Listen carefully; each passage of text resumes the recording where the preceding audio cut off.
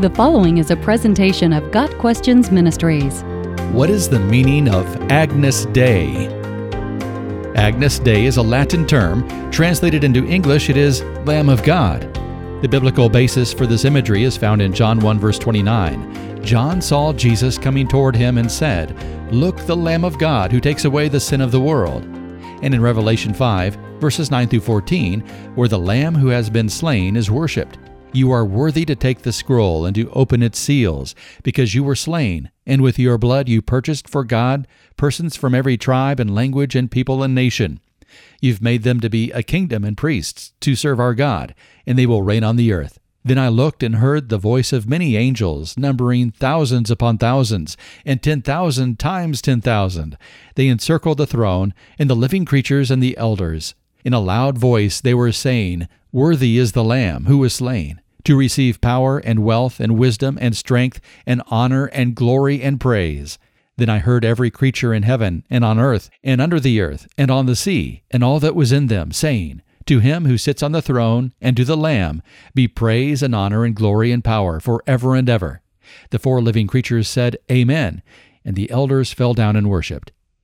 The imagery in Revelation chapter 5 captures both the sacrifice and the victory of Christ the Lamb. He is not only the slain Agnus Dei, but also the victorious, risen, conquering Agnus Dei. The term Agnus Dei has become semi-technical in church history and liturgy and can refer to two things. One, a figure of a lamb with a halo and bearing a cross or banner.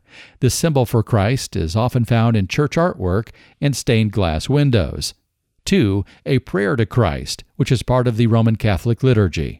In English it reads, "Lamb of God who takes away the sins of the world, have mercy on us. Lamb of God who takes away the sins of the world, grant us peace."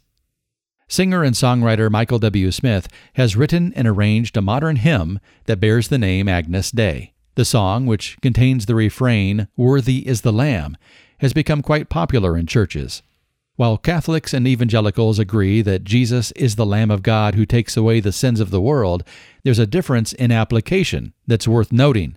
In Roman Catholic theology, Agnus Dei is a prayer for mercy, as one would plead for leniency before a judge, not knowing the final outcome. For the faithful Catholic, this prayer is part of the cycle of sin, confession, and penance, by which grace is gradually infused, so that over time the sinner becomes righteous enough so that God may be justified in saving him or her.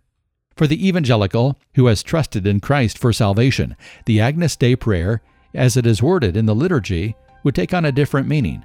The evangelical knows that he or she has already been shown mercy and is at peace with God through faith in Christ. So for him, this prayer would take on a tone of thanksgiving for the blessings already received. Perhaps this wording would reflect better theology. "Lamb of God, who takes away the sins of the world, thank you for your mercy on us. Lamb of God, who takes away the sins of the world, thank you for your peace."